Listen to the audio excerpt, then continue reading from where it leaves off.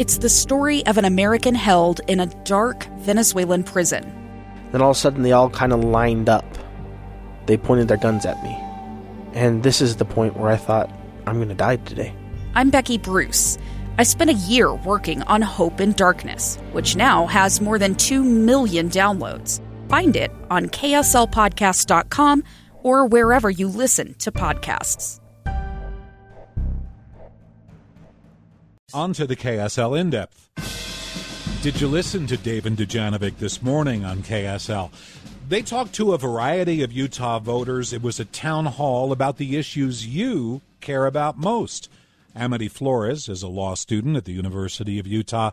She says one of her top issues is health care. You know, one of the big things for me is my mother has kidney failure, and she had to have a transplant, had to take medication to suppress her immune system. So she's one of those vulnerable populations. So for me, COVID is always on the forefront of my mind of, if we don't get this under control, how does it affect my mom and people similarly situated to my mom? You know, it's not just about my family. It's all about your families as well. Jerry Naylor says the pandemic's also on his mind, but he feels differently about how to handle it. You know, who's going to handle it the best, the right way, so to speak. You know, I hear everybody say, oh, they're taking away our rights. It's not so much the rights, but, you know, I feel it's up to the states rather than so much the president. I wanted a president that will back up the states as opposed to taking full power and basically running it like a dictator. Debbie Hawkins says her big concern this year is the Supreme Court.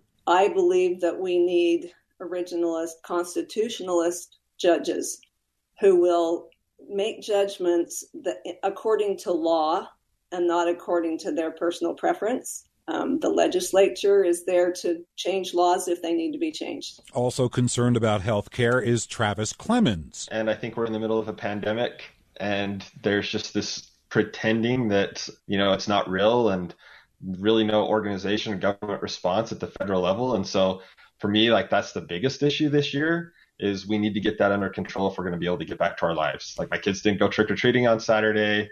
I'm not going to be seeing my parents or family for Thanksgiving. Like, the holidays are going to be different. It's affecting my life.